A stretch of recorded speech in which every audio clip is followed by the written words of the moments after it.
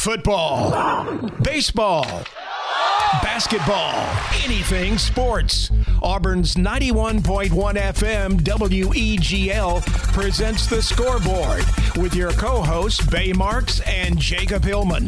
Your calls are welcomed at 334-844-9345 or follow them on Twitter at Jacob_Hillman3 or at Bay_Marks. Now, let's take a look at the scoreboard with Bay and Jacob. Welcome to today's episode of The Scoreboard. Bay and I are both back in Helena, so we're going to be recording on the Wednesday before, but releasing this podcast on Thursday, kind of in coordination with opening day, Auburn Baseball series against Arkansas, and the Final Four, of course, on Saturday. So it's a rainy day on the plains on Wednesday. How are you doing today, Bay? Trying to stay positive, like you said, with this rain.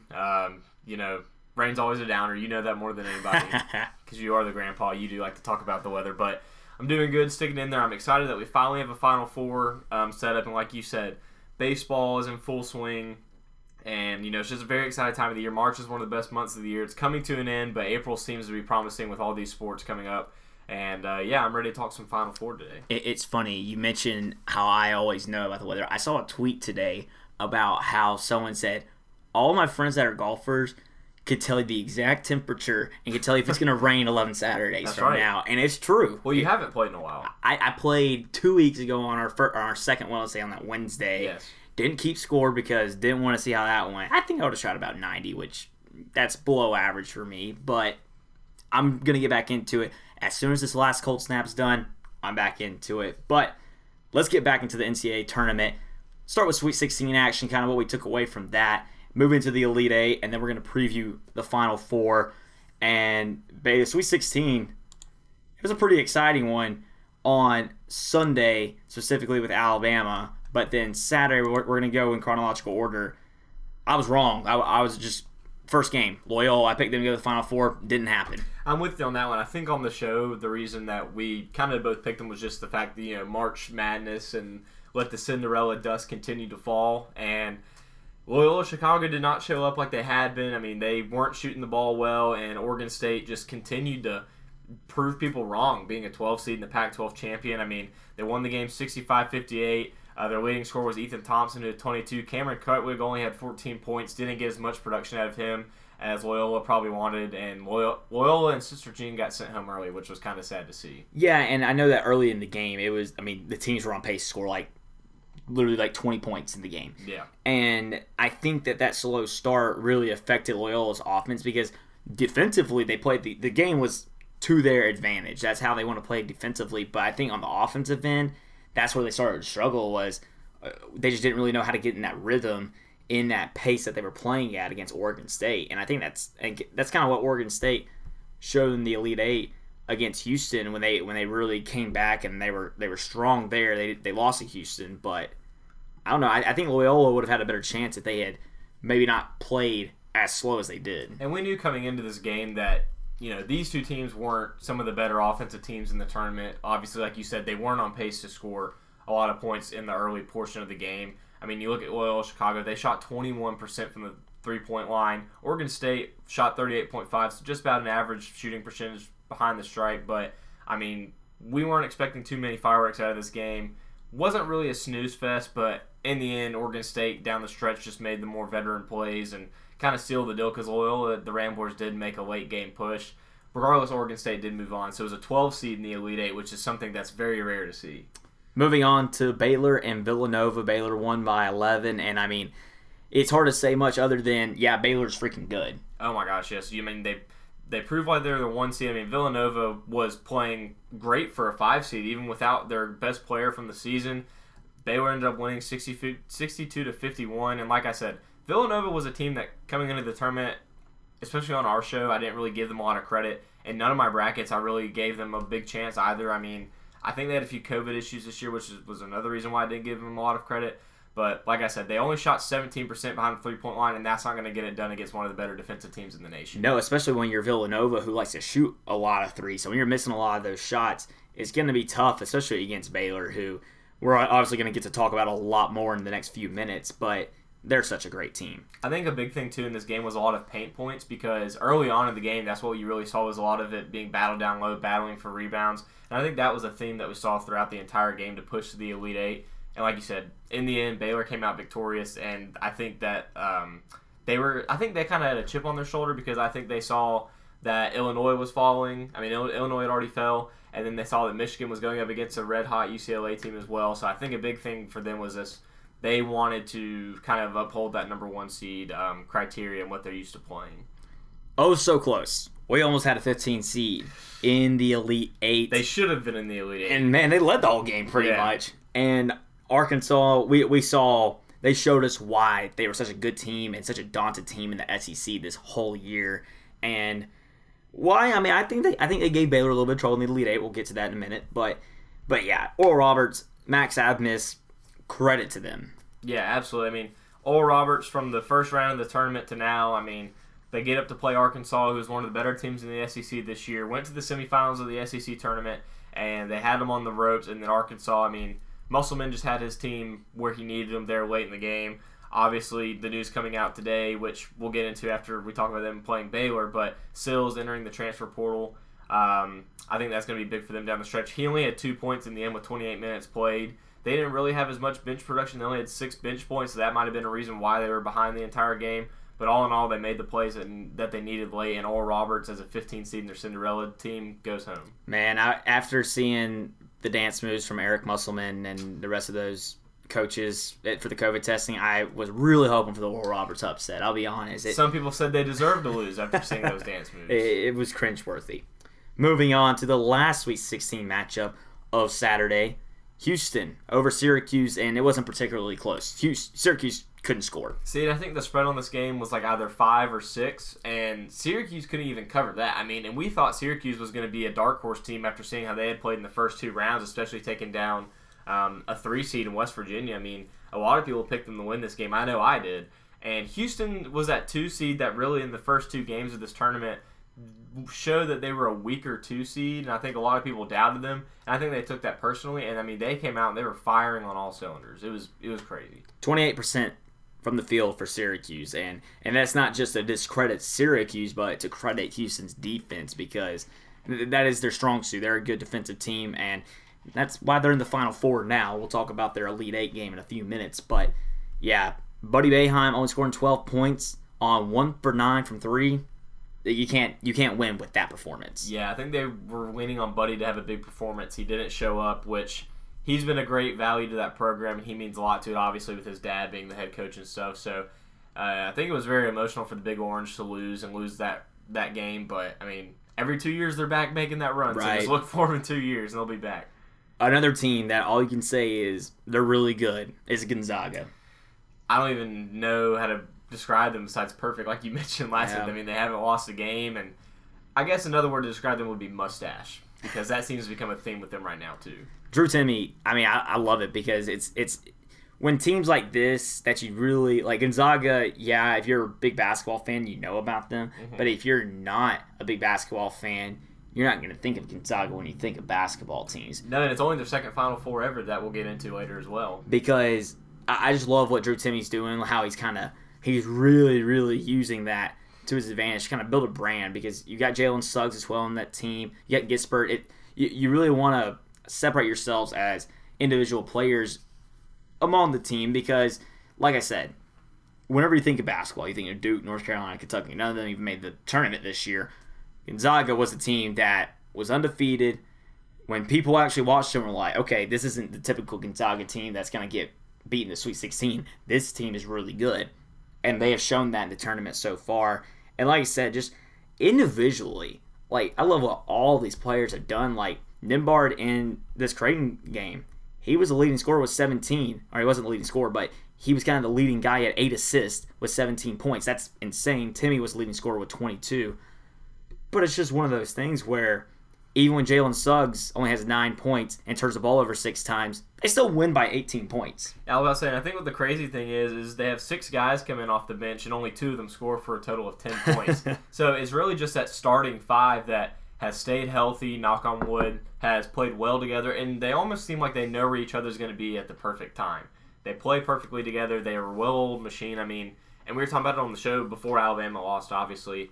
I looked at you and I said, I don't see anybody but maybe Gonzaga beating Bama just because of how good they are. Obviously, that didn't happen. It doesn't apply now. Yeah, but point being, Gonzaga is a very good team. They showed it against Creighton. I mean, Creighton coming in as a 5 seed. I know that they had a lot of drama within the recent few weeks with their coach, and I mean, it showed they lost by nearly 20, but regardless, Gonzaga is just continuing to just dominate through their region. Looking at Michigan and Florida State, I mean, it's crazy what Michigan turned into after this win, because we kind of thought Florida State is that team, all right, they might give them some trouble, and they really didn't. I think that was a game that you had picked Florida State on the show, and rightfully so, because I was kind of on the edge of who I was going to pick. Michigan, like you said, ended up winning 76-58. Wagner had 13 points, 10 rebounds, and 5 assists. I think he had a really big impact on that game. He had a larger role in the next game they played down the stretch as well, which we'll get into. But regardless, this was a Florida State team that me and Jacob were talking about. Loved the slow pace of game, really wanted to slow it down. And early they kept it close. It was just throughout the game, I think Michigan's talent just kind of wore on them. Moving on to the game. Our favorite game of the tournament. Yeah, it's definitely our favorite game of the tournament. I mean, it was one of the best games in the tournament until it was overtime. A great game regardless. Until the overtime, I mean, a 10-point victory for UCLA over Alabama. I mean, UCLA led by 11 at halftime. They had that lead until the very end, and Alabama, they were going back and forth at the end of the regulation. Missed free throws, and then a buzzer beater from Alex Reese to send it to overtime. I mean, that game was just ballistic. Yeah, and I mean, I think Mick Cronin really did have a good defensive game plan. You look at the box score, you look at how Alabama performed. I mean, Herb Jones had 8 points. I mean, granted, he did have 9 rebounds, but 8 points overall, that's way below his normal offensive production this year. Keon Ellis had 10, and then John Petty had 16. Outside of that, you really just have Quinterly off the bench with 20, and everybody else is single digits. And then you look at UCLA, all 5 starters are in double digits, with Singleton coming off the bench with 15 points. And now, remember, Juzang fouled out, who has been one of their better players all year, is the best player in their Elite Eight game. And down the stretch, he fouled out, and they had to go without him. And yet, like you mentioned, in overtime, they withstand Alabama. They continue to make shots while Alabama struggled, and they ended up winning by 10. And I'm going to give him credit. If it was his only basket of the game so far at that point, Alex Reese's buzzer beater was awesome. That was a cool moment. Yeah, and I'll give them that. I mean, it was probably the moment of the tournament if Alabama wins that game. Absolutely. And it's still going to be one of the best moments of the tournament, even with the 10-point loss. But, I mean, when you look at this game, all you got to look at is that free throw percentage. 11 for 25. Absolutely. It was a worse performance by a team shooting free throws when they shoot more than 25 since, I think the stat was, like 2016, the last time a team did that poorly. Yeah, and the thing is that obviously those are free. I mean, that's in the name of the game. But the fact that Alabama comes that far just for it to come up and be something so simple as free throws, a team that's been one of the better offensive teams in the nation this year, it is absolutely heartbreaking as much as we hate to admit it. And the fact that Alabama's run comes short is kind of shocking because UCLA was in the first 4 game and Alabama loses in the Sweet 16 and can't advance to the Elite Eight. So it's tough for the Crimson Tide, obviously. Yeah, and they were clearly the best team in the SEC this year. I mean, it's one of those things where you expect the SEC to put up a little bit of a better showing.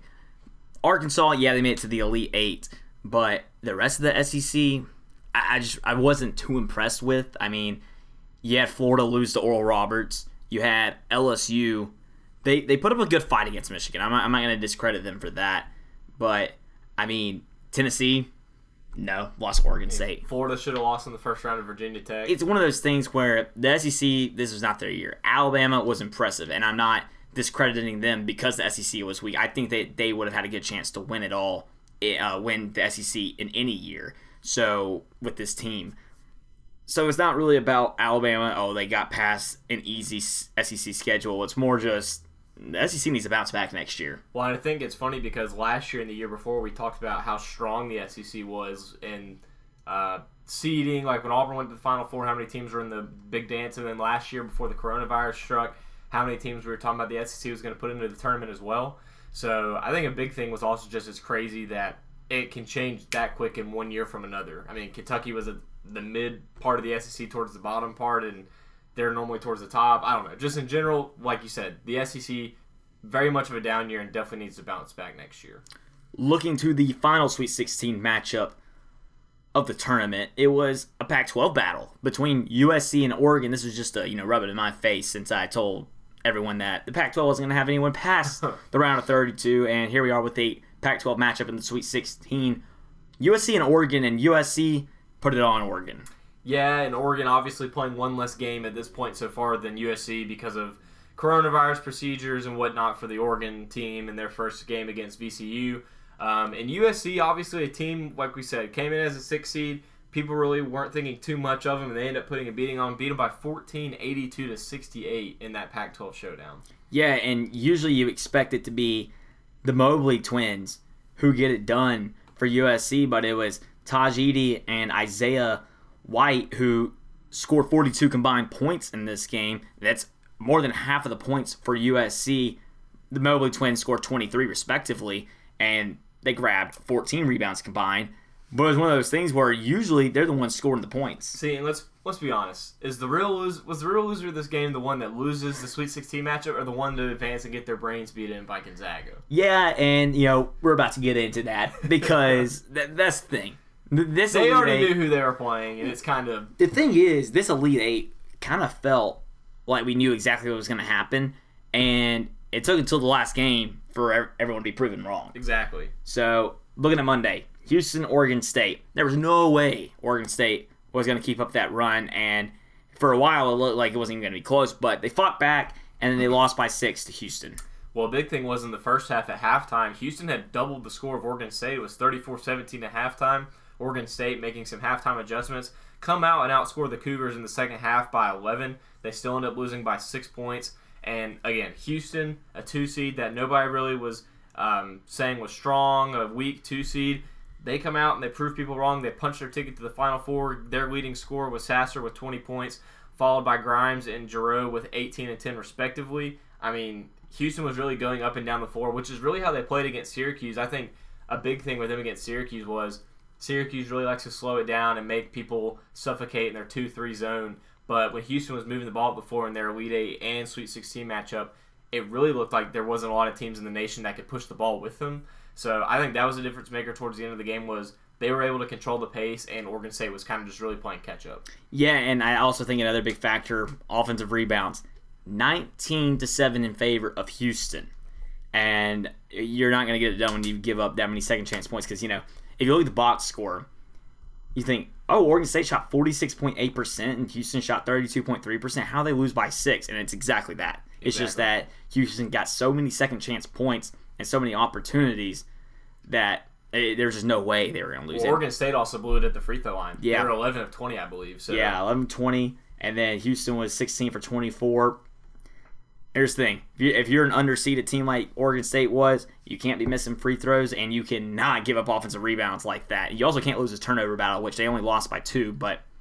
I think they just ran out of magic dust. Exactly. I think March they got on a roll, and I think Pac-12 tournament time, they were hitting their stride. First 2 rounds, they were really hitting their stride.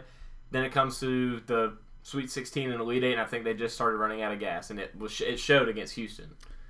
To the second Elite Eight matchup of Monday, Baylor defeating Arkansas 81-72. An old SWC matchup between the two. I like that reference. As they've played a lot. Yeah. And they met each other in the Elite Eight, and as we would expect, Baylor advances to the Final Four. Well, Baylor started out hot. I mean, they got a really good lead early, and I think they kind of gave it up. They were only up by 8 at halftime, and they only outscored Arkansas by 1 in the second half. But again, Davion Mitchell with his defense only scoring 12 points, but he still had 6 assists, played great defense. And then you have Teague, who's been a great player all year, part of that big 3 with Butler as well. He had 22 points, with Butler following up the rear with 14. And I mean, Baylor, we obviously all predicted for them to win this region. Now, did it come with struggles?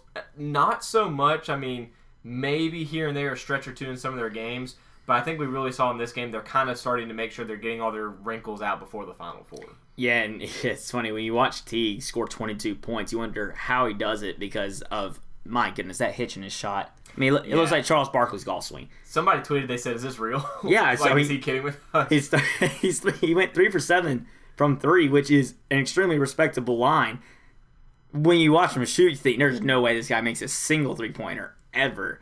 And sure enough, he does. And like, when you got Flagler coming off the bench, and Mayer, it's like, what do you do against this team? I that's kind of what I think about, because all right, Gonzaga, yes, they're a powerhouse, but I feel like there's more ways to slow them down than Baylor, just because Baylor is they're so just top notch, and they're so physical and defensive minded that it turns into great offense. Whereas Gonzaga, if you actually slow down their offense and you don't turn the ball over, you got a pretty good chance. And really, to slow down the offense of Gonzaga, I'm not sure exactly what you can do.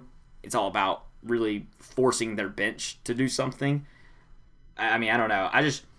I'm kind of starting to get into the preview a little bit. I really like Baylor. I'll say that much before we preview these games. Yeah, Baylor and Gonzaga, it's the matchup we all deserve, which we'll get into that in a minute, like Jacob said. But analysis being that Baylor, I mean, if they're not having a good offensive day, I think that's kind of the only way you beat them. Their defense is going to be on regardless. They've played great defense so far. The numbers don't really show up, but the eye test says so. I mean, I really think it comes down to the big three of Teague, Mitchell, and Butler. If you can get 2 of 3 of those guys to not score double digits, you're in for a really good day, because you're probably going to win that matchup. Because Vital's not really going to score for you, Thama's not really going to score for you, and you only have so many options coming off the bench because they only rotate about 7 or 8 guys. I think that's what's going to have to happen in the national championship game. But again, getting ahead of myself, and we'll move to the other side. The Tuesdays, Elite 8 matchups. First game, use it as you'd expect. Gonzaga blows out USC. What was the takeaway there? Again, just Gonzaga being the most dominant team in the tournament, having an easy run. I mean, they won by 19. USC, again, a team that comes from the Pac-12. A lot of people were counting out, just running out of magic against the number 1 overall seed. They moved to 30-0. And I mean, Suggs bounces back with a double-double, 18-10. I think the big thing here is Gonzaga not overseeing an opponent, but again, crafting themselves for when they do have a head-to-head clash in the Final Four. Moving on to the game of the Elite 8. UCLA by 2 over Michigan. I say it's the game of the Elite 8. It was kind of boring leading up until the final few minutes, because 51-49, 100 total points in an Elite 8 game. Not what you expect. It was almost like that. I think it was the UConn National Championship game a few years ago. I forget who they played in that game. It might have been Michigan. But that game was like 24-14 at halftime or something like that. Yeah, Juzang coming back from being fouled out in the Sweet 16 drops 28 points. He only has 2 rebounds, but again, that just shows how valuable he is, because their bench, 0 points. No points. 49 total points from the starters, and only 2 of them are in double-doubles. It's him and Campbell, 2 of the guards, 28 and 11 respectively, and everybody else scored 4 points. And then you look at Michigan, obviously not the best offensive production, only 1 player in double figures, that being Dickinson, who's obviously the highlight of their team. I think a big thing, too, is also you look towards the end of the game, and Michigan grabbed the lead with just a few minutes left. UCLA got it right back, and somebody tweeted, I don't know if it was him or not, it might have been Justin Ferguson, or it was just somebody else I saw on Twitter. Or no, it wasn't him, it was somebody else. I'm blanking on their name, but they said Michigan has no timeouts, and they have the ball, and Juwan Howard and Jalen Rose are in the building gritting their teeth. So, I don't know. It came down to the fact that Juwan Howard and Michigan had their chance. I believe it was Wagner who shot a 3-point shot with, I believe it was like several seconds left, a lot of time left on the clock, missed it, and then when Michigan got the ball back down in their own basket, draws up a play. I assume it was intended for him. I didn't see anybody else open on the play. And he misses a 3 ball in a wing that's contested. So with half a second left, which is all you can really ask for, I don't know. See, and here's the thing. I think Dickinson needed more shots. Yeah. Shooting, he went 5 for 10 from the field. You know, you look at Juzang, who was 11 for 19, scored 28. Those 2 guys should have been going at it all game long. But instead, they kept giving it to Wagner, and 1 for 10. Yeah. You know, I'm going to say it. That play shouldn't have gone to Wagner. No, it shouldn't have. It should have gone to Dickinson. Dickinson was throwing the ball in, but he's 7'1", and I believe UCLA didn't really have anybody else on the floor that compared to that height, maybe 6'10". Throw it to him. Yeah. I mean, if he's going to get up there and dunk the ball, just give him a tip in with half a second left. That's going to tie the game, send it to overtime. Absolutely. And here's the thing. You hate that for a guy like Dixon. I think Dixon's a freshman, though, so he's going to be back. But, you know, a guy like Wagner, he's a great player. He's only a sophomore, but it's one of those things where it's not like this has been a consistent theme throughout the years. Just one of those things. You get to March, and things happen. Yeah. And don't forget, UCLA going in from the play-in game to the Final Four, I believe. VCU did it. Yeah. I think it was the first year the first board VCU did it. Yeah. And I don't know if any other team has done that since, but... And did we not talk about on the radio show that the Michigan State UCLA winner might be dangerous in the tournament? Yeah, and here's the thing, we didn't think they'd be this dangerous though. Or even this team. Yeah, exactly. We were all like, all right. We're all on Tom Izzo and the Spartans. January, February, Mick Cronin. That's what we're gonna call it now, because UCLA is in the Final Four, which we're gonna get into now. Saturday at 4:14 Central Time, Baylor and Houston tip off on CBS for the Final Four in Lucas Oil Stadium. I'm sad because I'm going to say it. This is the first Final Four since the Ty Jerome double dribble, and it is 2 years ago today, Wednesday, March 31st of 2021, that Auburn went to the Final Four. So I'm just going to say that, a little bit of sentiment, but regardless. It was sad to see all the memories pop up. I mean, it wasn't sad, but it was just a, like a dang. It was dang, that happened. Yeah, from 2 years ago. But anyway, the Battle of Texas, Baylor and Houston, a 1 seed versus a 2 seed. I think this is more interesting than people are going to make it out to be. I think a lot of people are looking ahead to the national championship. I mean, I'm looking for the spread on this game. I don't see it right now. Baylor -5. Okay, yeah. Baylor -5. I'm going to take Baylor in this game, obviously, just because, spoiler alert, in the bracket that I have left, I have them winning the national championship. Now, having said that, I can see either them or Gonzaga winning it. I don't know. But this game particularly, I think the key to look for is Houston's fast-paced offense against a slow Baylor team on defense. Now, when Baylor gets on offense, they do like to play fast, or they can play sets. But Houston, I think their strength is playing the ball fast, pushing the ball up the floor, and Baylor's strength is slowing that ball down. Look for that in the game. I think Baylor wins, and I think Baylor covers. Yeah, I really like Baylor in this game. I'll look at the over-under, too. I think it's going to be a slugfest, 134.5. I don't like that number at all because I think it'll be right around that. Like, I think it'll be about a 65, 64 game. I think it's going to be close. Would you bet the under? I would definitely bet the under. I think I would bet the under in this game. Because I don't like... I just don't like either of these teams' offenses to be explosive. Like, Baylor's offense is great, but it comes from their defense. And when it's going to be a slugfest, like I think it'll be on Saturday, I don't see them going on any crazy runs, which is why I think it'll be close.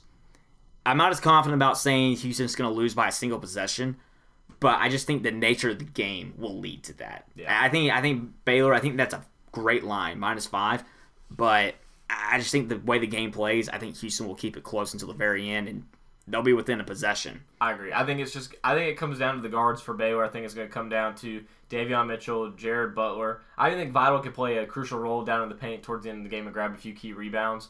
I think Baylor just has a few key possessions towards the end of the game that puts them up by probably 8 or 9 from the free throw line. Looking at the nightcap, a West Coast showdown at 7:34 p.m. Central on CBS. Gonzaga and UCLA. One team we knew was going to be there. The other team, I mean, no. No, yeah. You would have made a lot of money betting on this team at the beginning of the tournament. But yeah, absolutely. I mean, having to play the extra game and going up against a, I won't say it was the strongest road, but having to beat Michigan State, having to beat Alabama and Michigan. And a 6 seed in BYU. Yeah, I mean, that's not the easiest road in the world. It's not at all. So, here we are. UCLA, 14-point dogs to the Bulldogs of Gonzaga. I think I don't know statistically, that's got to be one of the biggest lines in Final Four history. Yeah, ESPN's matchup predictor has it as an 89.7% chance for the Gonzaga Bulldogs to win this matchup. That's spot on. I don't see this not going Gonzaga's way, really. There's been talks about Gonzaga ranking up within some of the best teams of all time. Now, you also could argue that the last undefeated team to go to the Final Four that did lose in the Final Four was Kentucky against a team that a lot of people were doubting in Wisconsin. Again, this Wisconsin team doesn't compare to this UCLA team.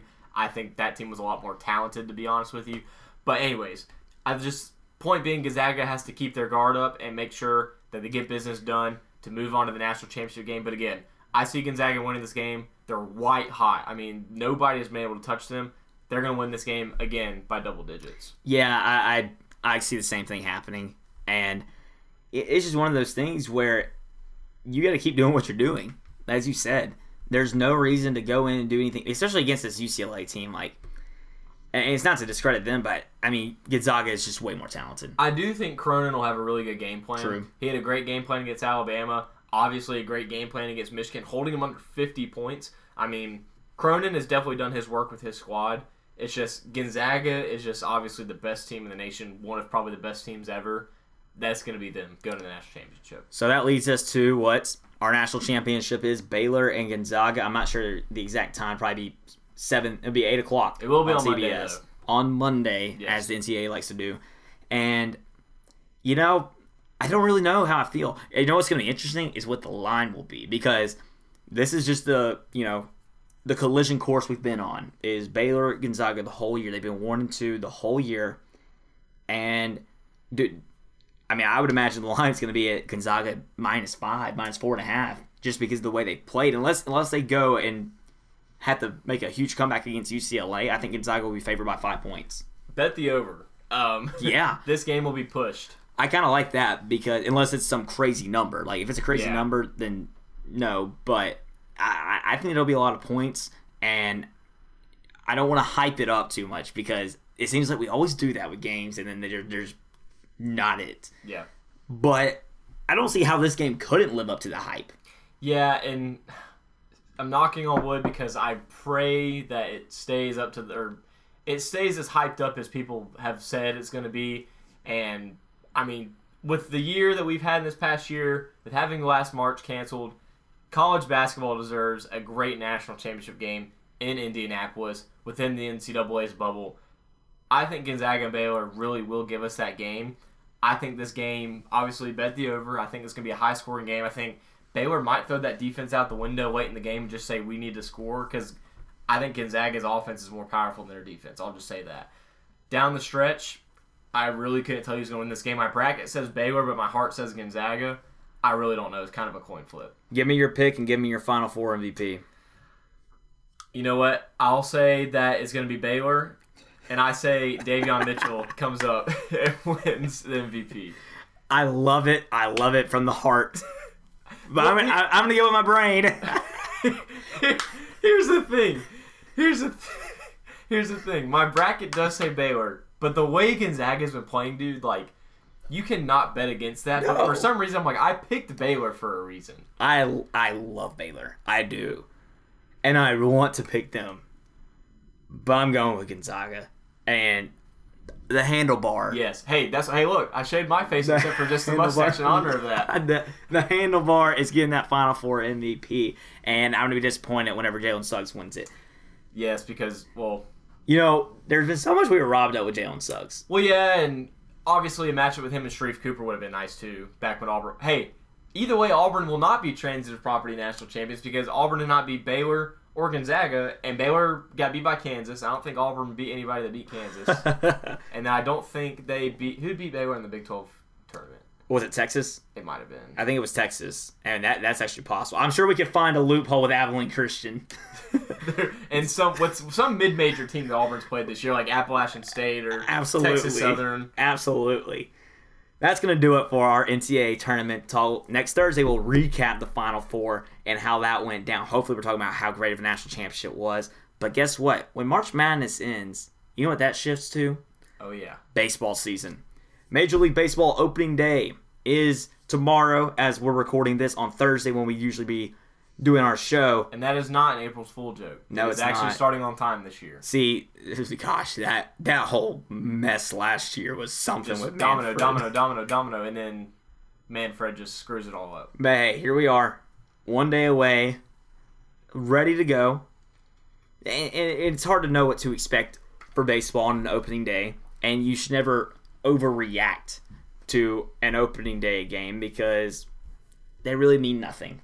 We saw what happened with the Nationals 2 years ago when they were in no position to win in May, but they won the whole thing. So, we'll preview our own teams first. Let's look at the Red Sox. Do not expect anything out of Boston. Having said that, we will win on opening day. We're playing Baltimore, so that is don't get ahead of yourself. I don't care how bad we are. If we don't win against the Orioles on opening day, something's wrong. We have Nathan Eovaldi pitching. We have Alex Cora back. I know that was a big thing during the offseason. Yeah. He did not cheat. I mean, he was involved in it, but he's back. I think that's a big thing, too, because Boston's team really does like him. Something I would definitely look out for is definitely Eduardo Rodriguez. He's back. He's fully healthy. He was going to be, or he's not healthy because he was going to be the opening day starter, but I believe he had some health issues, so he's getting pushed back. But he's had a very promising offseason. He's going to be somebody that if Boston even makes a playoff push and is above 500, it'll be because of that guy, especially with Chris Sale still coming back from injury and whatnot. So look for him. But opening day, I see the Red Sox winning against Eovaldi. They're pitching John Means for the Orioles. Again, season-wise, I don't expect a lot out of Boston. I think they're going to tank and finish under 500. I guess you picked them to finish 4th in the AL East? Yes, with Baltimore being behind them now. 1 through 3 is kind of hard to tell. Tampa Bay coming off that World Series, but getting rid of their best pitcher, obviously. That was a big controversy back in November that we talked about.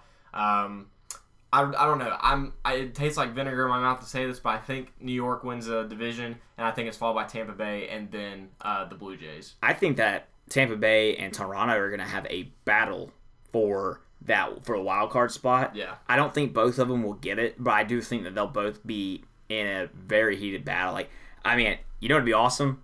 A one-day playoff. Play-in game.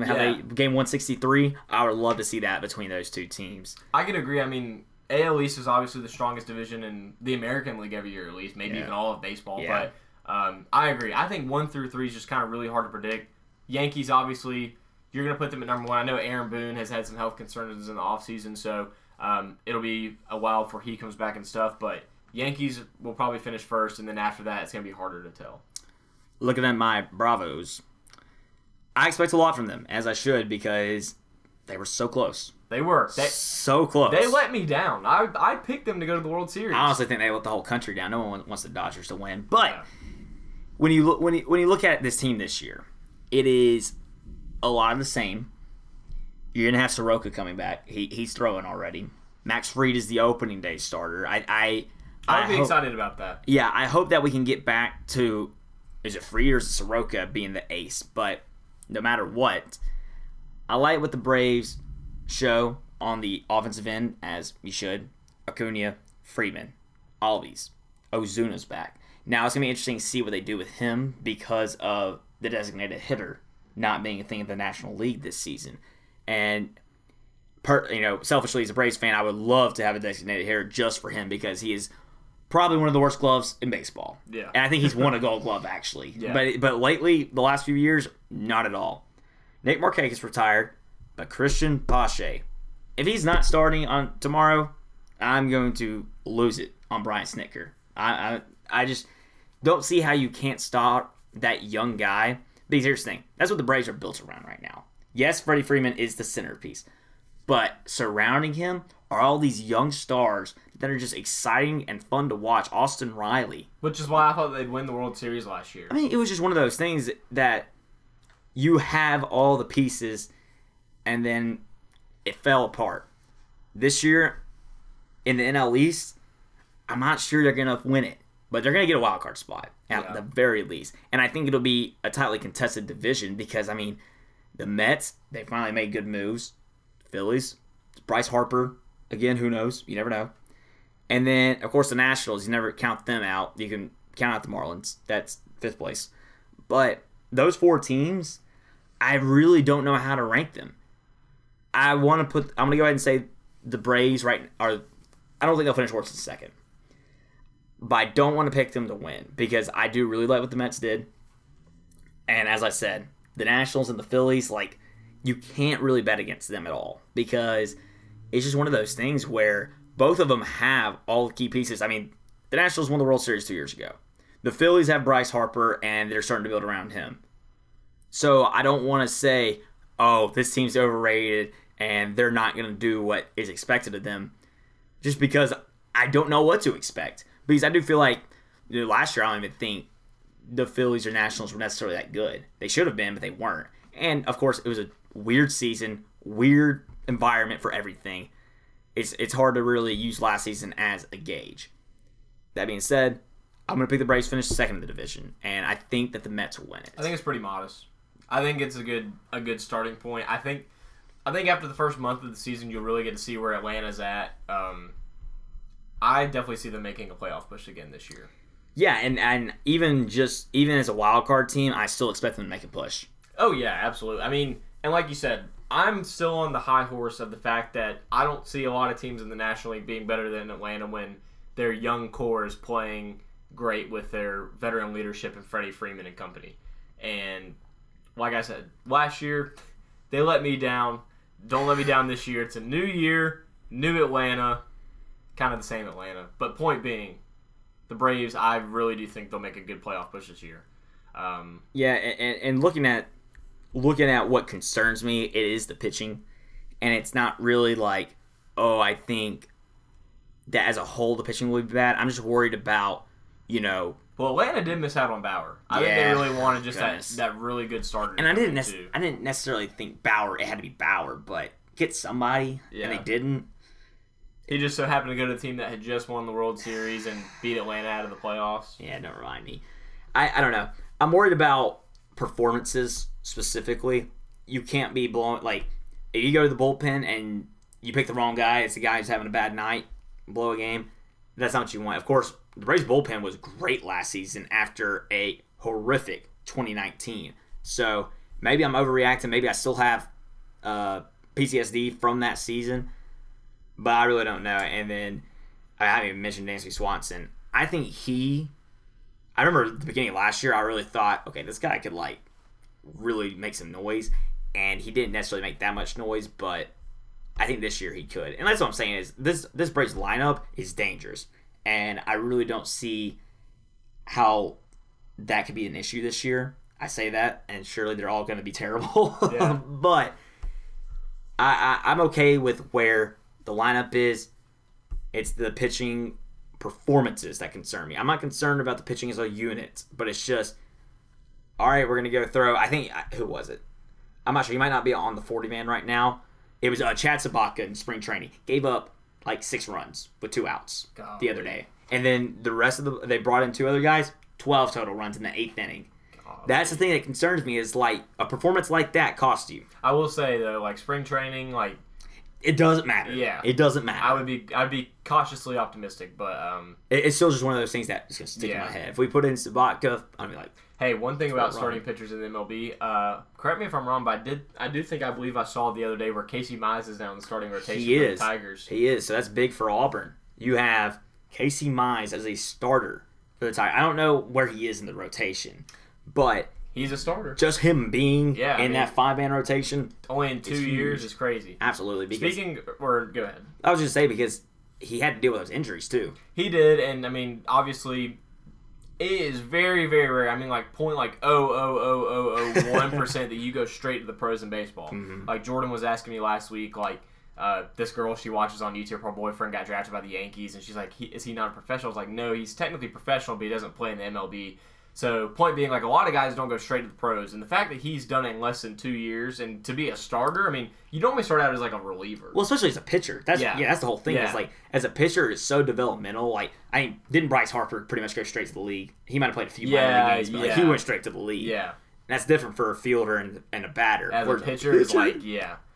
Well, and speaking of pitching matchups, I think one that I wanted to point out before we moved on here in a minute was just one pitching matchup on ESPN at 6:09 p.m. on opening day. Between the Mets and the Nationals, it's Jacob deGrom and Max Scherzer. That's going to be a fun game to watch. Yeah, see, ESPN always has the quadruple header. Just sit in front of the TV tomorrow and watch some baseball. Including people in that quadruple header, Garrett Cole, Clayton Kershaw, again, deGrom and Scherzer, Greinke, and Chris Bassett. You have a lot of great arms towing the rubber. Definitely look out for that. And then one ththing I do want to point out before we move on to about Boston, I just remembered, this will be the first year that Boston does not have any remaining members of the Killer Bees. Dang. Because Mookie Betts got traded, and then I believe Benintendi signed with the Royals, and then Jackie Bradley Jr. moved on to Milwaukee. So, all right. Yeah. We're going to make some preseason predictions right here, really, really quick ones. We're going to go with World Series, and then we're going to go with AL, NL MVPs. So let's go with the World Series, both teams, and who wins it. Obviously, as much as we both hate to say it, I'm sure your National League is the same as mine. It's Los Angeles. Absolutely. Dodgers just, they're still loaded. Still have Trevor Bauer coming off that World Series and how good they looked. I think the National League is theirs to lose. I don't see them having many weaknesses this year. I will say they have a crazy target on their back now. Oh, huge target. So I don't think they're as dangerous in the postseason as they have been. Yeah. But still, regardless, Los Angeles, I mean, they're still a powerhouse in the National League. I definitely see them making the World Series. And I'm going to throw you a curveball here. If you pick the same team, because I'm going to throw you a curveball too, but if we're throwing the same curve... You say it at the same time? No, because I feel like you are picking a different team. Okay. I'm picking between two teams to take the American League. One of them's New York, but my curveball is possibly Houston. Okay. It's not the same team. Okay. Who's yours? See, I'm picking the White Sox against the Dodgers. And I think the Dodgers get it back-to-back. I think Dodgers get back-to-back still. Yeah. Because I think the White Sox are too young, but I think, as you said about the Braves last year, I think they're actually going to get it done and get to the World Series, and they're just not going to finish it off. And I think it'll be very similar to that Tampa Bay series last year. Well, I think New York gets to the World Series if it's not Houston, but I think that it's going to be kind of like y'all against the Dodgers in the National League postseason last year, just they collapse. So, again, me and Jacob on the same page. Dodgers take the 2021 World Series title. Still more pain for our teams as we still try and grow. NL MVP. I think it's kind of obvious who we're picking here. I mean, yeah, but... I'm going to pick Tatis. Yeah, I'm going to pick him. I don't want to pick him too, but it's like... I feel like... I mean, why wouldn't you? That's too easy. It's easy, but why wouldn't you? Yeah. He's 21, 22? Mm-hmm. He just came off his first great season, signs a contract extension, what was it, like 12 years or something like crazy long like that? I mean, he's played, like, he hasn't even played a full season. And San Diego looked good last year, too. They could be a dark horse in the National League. Machado looks good. I'm going to pick Tatis. I think it might be too obvious of a pick, but I think it's the safest pick to make. Yeah, and here's the thing, like you were saying, is San Diego looked so dangerous last year that this team is going to be really good this year. And then the same thing is probably going to happen this year. They're going to really take that next step. Especially, as I said, Tatis hasn't even played a full year. Yeah. But here we are. He's going to be that next superstar in baseball, and it's kind of hard to not pick him. If you don't pick him, who are you picking? If I weren't to pick him, honestly, I could see Acuna winning it. I was going to say the same thing because bold prediction, 40-40 club. Newest member. He might. And if he does that, then it's kind of hard not to give him the MVP. Oh, no, yeah. I mean, him and Tatis are going to be in this league for a long time. So if you're Atlanta, obviously, lock him down. Hey, they have. And for so cheap. Well, yeah. It's like $150 million or something like that. It's robbery. See, and those two, I think they're going to be going head-to-head for this title for a long time. Yeah. Honestly, I would compare it to the Mike Trout and Bryce Harper comparison. Yeah. Coming into the league right about at the same time. Obviously, they were the same year. I don't think these two were the same year, but they're both young superstars in their own respect. If he doesn't win it, then it's going to be Acuna. Yeah. It's one of those two for me. I like that because I really think that he's got a fantastic chance at the 44 club. In spring training, something you don't take away too much from, he was hitting like 150 with an 847 OPS. Golly. I mean, he was just... When he got on base, he was making the most of it. Yeah, he was. Let's look at the AL side. This is another obvious one. I mean, there's a lot of guys that can make some noise, but, like, is anyone going to beat Mike Trout anytime soon? I don't know, but I might throw you a little bit of a curveball here. Okay. Jose Ramirez. Okay. Third baseman for the Indians. I mean, he's been one of the most consistent hitting third basemen in the league. He's had 30 home run power. He's got 20 stolen bases. His on-base percentage is over 360 for 3 out of the last 4 years. I mean, I really see him doing it, especially with Francisco Lindor not on the Indians anymore. Yeah. He's going to be a guy that they're going to rely on. So Ramirez is definitely a guy that I would look out for. See, and that's a guy I wouldn't really talk about because he's not a superstar. Mm-hmm. He's not some guy that is always posted about. So I like that pick because, hey, all it takes is him to have a really good month, and people are going to be talking about him a lot. For me, I'm going to go with my World Series pick, Tim Anderson. Okay. Let's see what he can do this year. I'm picking Mike Trout to win it, but dark horse, Tim Anderson. I wouldn't consider him too much of a dark horse, but he's definitely got the power. The issue is who he's competing with. Yeah. Yeah, Jose Abreu. You've got Luis Robert. It's such a young team. Abreu's the experienced guy, and he was in the MVP race last year. Probably should have won it.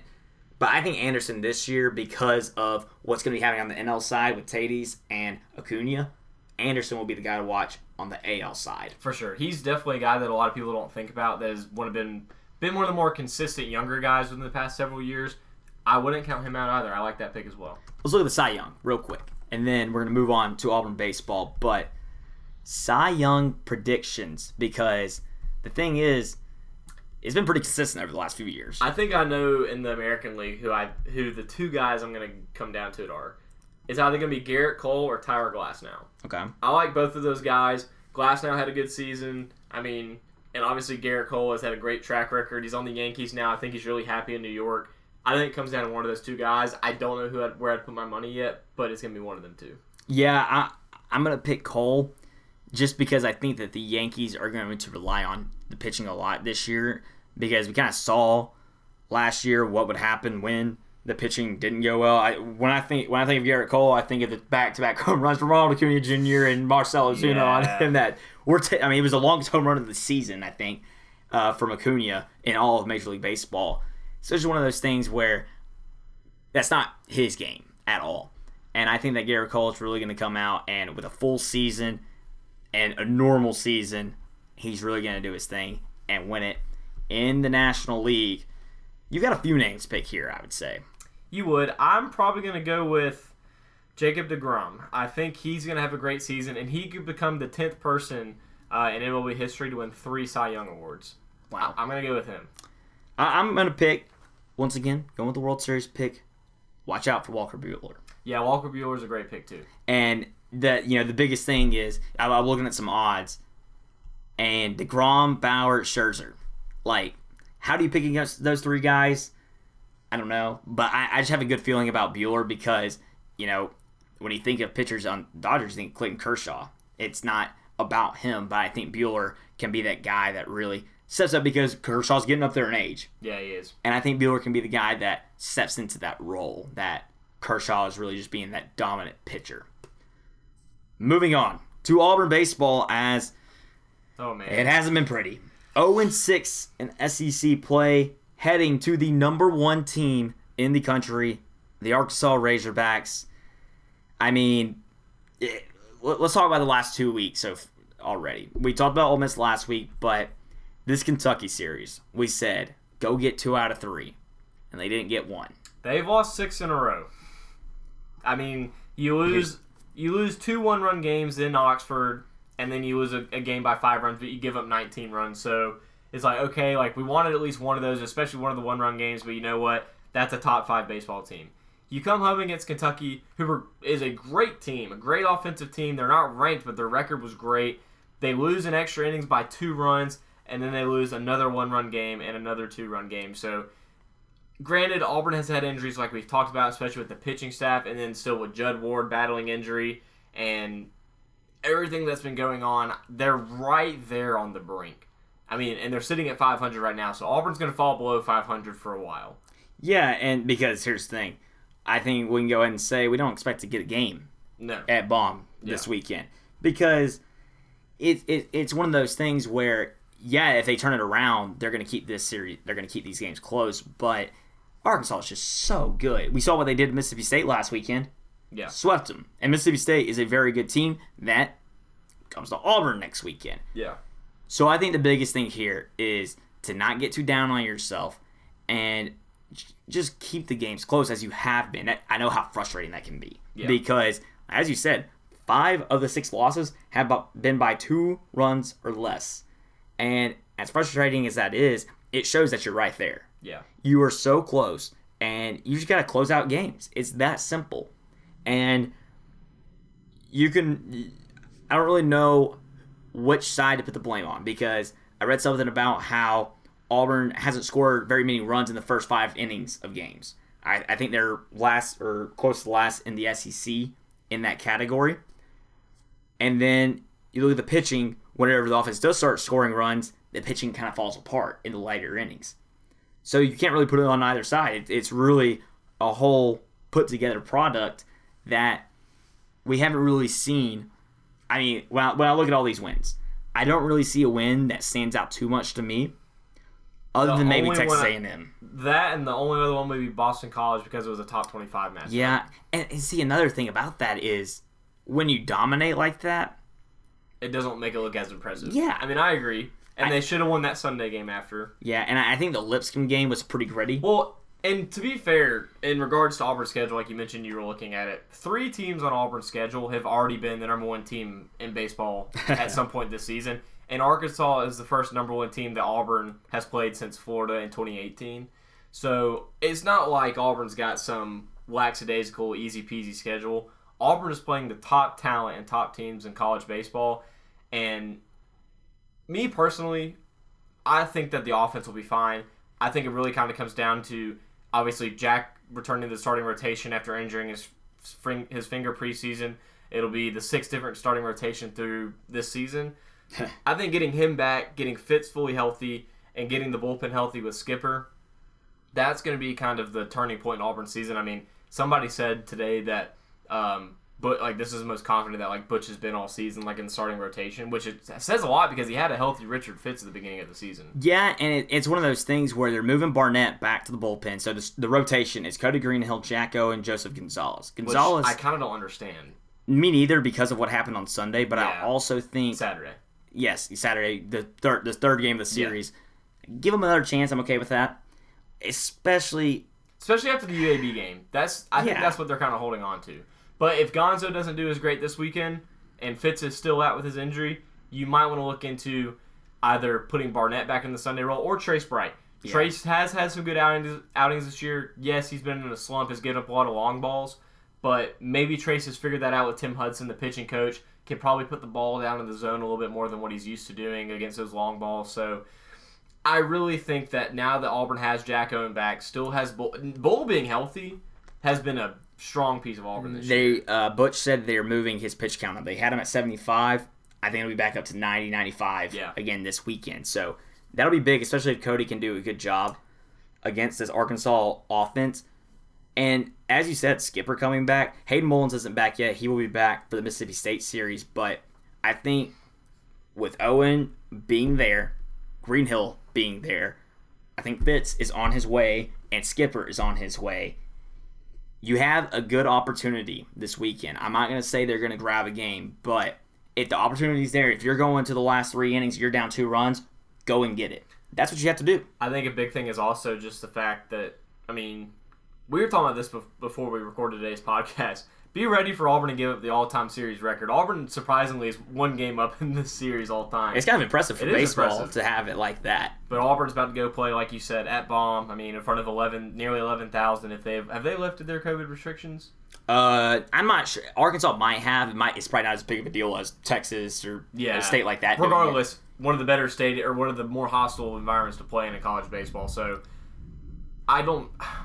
As much as I hate to say it, Auburn doesn't win a game this weekend. No, I agree, and I think Jack might get shelled. Cody won't be strong enough on Friday or Thursday. I don't really see.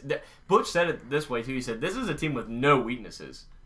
They have none. Offensively they're great. Pitching wise they're great.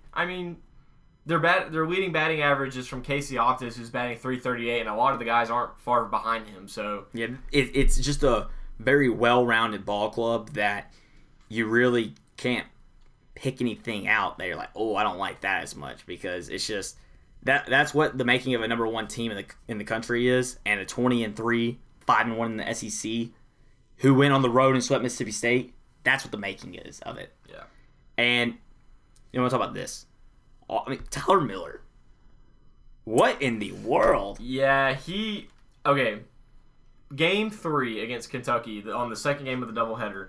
His first at-bat where he just battled and battled and battled. And then finally, I don't know if it was the 11th or the 12th pitch, but he takes it over the player development center in right field. And you just saw how fired up he was after he rounded first base. And I forgot what the lady's name was, but she was sitting behind me. She was his girlfriend. And she was getting frustrated because he kept getting intentionally walked. And I turned around and I was like, I know that's frustrating, but take that as a compliment. It is a compliment. Your boyfriend is a great hitter, so... he's batting out of his mind. He's still red hot. He's kind of holding this Auburn team together offensively when you look at it from that kind of standpoint. But and I won't go as far to say that. I just think he's just been so dominant that it seems like that. Yeah. Because he's batting .420. Tyler Miller's .420. I'm reading this from the game notes. .420 batting average. He's 31 points higher than the SEC's number 2 qualifying hitter. That means that qualifying hitter is hitting .389. Good math. And Miller ranks in the top 25 in the NCAA in hits, home runs, RBI, slugging, and total bases. He leads Auburn in batting average, runs with 22, home runs with 8, and 31 RBI. Just because he's a slugger doesn't mean he can't glove it either. Oh, no. He's made some fantastic plays at first base. He has. Because he really is a third baseman, but you have Rankin Wally, so play him at first base. And it's one of those things that... It might be working out for the better. I really think so. Because here's the thing. We haven't really had any issues Auburn on defense. Yeah. So you really have this... I mean, here's the other thing. Auburn also has had a ton of different lineups this year. I think going into the weekend, it was like 16 to 19. And I'm pretty sure they changed the lineup every day. So you're at 19 to 22. Yeah. 19 out of 22 lineups this year have been different. Something else, too, about this series that it's not going to happen, but to look out for the rest of the series. Auburn hasn't won a road series in baseball since 2014, according to Auburn's game notes. Wow. That's 7 years. And look, that's not even SEC. Yeah. And not say they're going on the road a lot for non-conference. They did it against UCF, but you're right. That's not great. No, it's not. And looking ahead in the schedule. So after you come home with Mississippi State, you go on the road to Alabama, which, listen, the way things are trending, that game could decide who goes to Hoover or not. Yeah. And then after that, you welcome Florida home. And then you travel to Georgia, who... Well, don't forget, before Florida, you have 2 tough non-cons at home, Sanford and Jacksonville State, who are no pushovers. Tuesday and Wednesday, yeah. Casey Dunn has always had Auburn's number. That's a tough 5 days that week. Which, for Auburn, midweeks haven't been too much of an issue, knock on wood, so far this season. They've had a few canceled, but they've gotten wins on the midweeks whenever they needed to. So, if you can be undefeated on midweek games... You go to Georgia Tech on April 13th. Then it gives you a good case as long as you pick something up in SEC play to get into the NCAA tournament.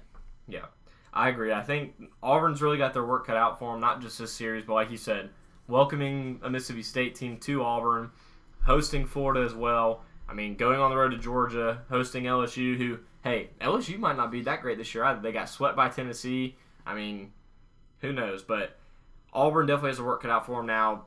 They're going to be pushing for that final spot to make it to Hoover.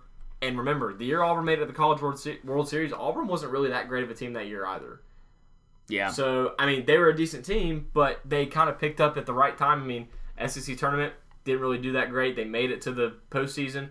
Then when they got to the postseason, they took advantage of it. So, Auburn can really improve their resume with this meat of the SEC schedule. It's just whether or not they do it. I think it's more about Auburn not doing what they've done the last 2 weekends. You just can't keep getting swept. Now, because you've done it 2 times in a row, you got to go get a series that you shouldn't have gotten, whether that be Mississippi State, whether that be at Georgia, something like that. You got to get a series that you aren't expected to get so you can really get back in the mix of things. Right. Auburn travels to Arkansas this weekend to face off against the number 1 Razorbacks. It's going to do it for Bay and I on this Scoreboard podcast. We're going to release it on Thursday. And we hope everyone has a happy Easter and a happy Wellness Day if you're a student at Auburn University. Thank you for tuning in to The Scoreboard. This has been The Scoreboard on 91.1 FM WEGL with Bay Marks and Jacob Hillman. Join us every Thursday at 4 as Jacob and Bay cover all the happenings in sports. You can keep up with all the great shows on Weagle by streaming us on our website at WEGLFM.com and following us on Twitter and Instagram at WEGL_AU.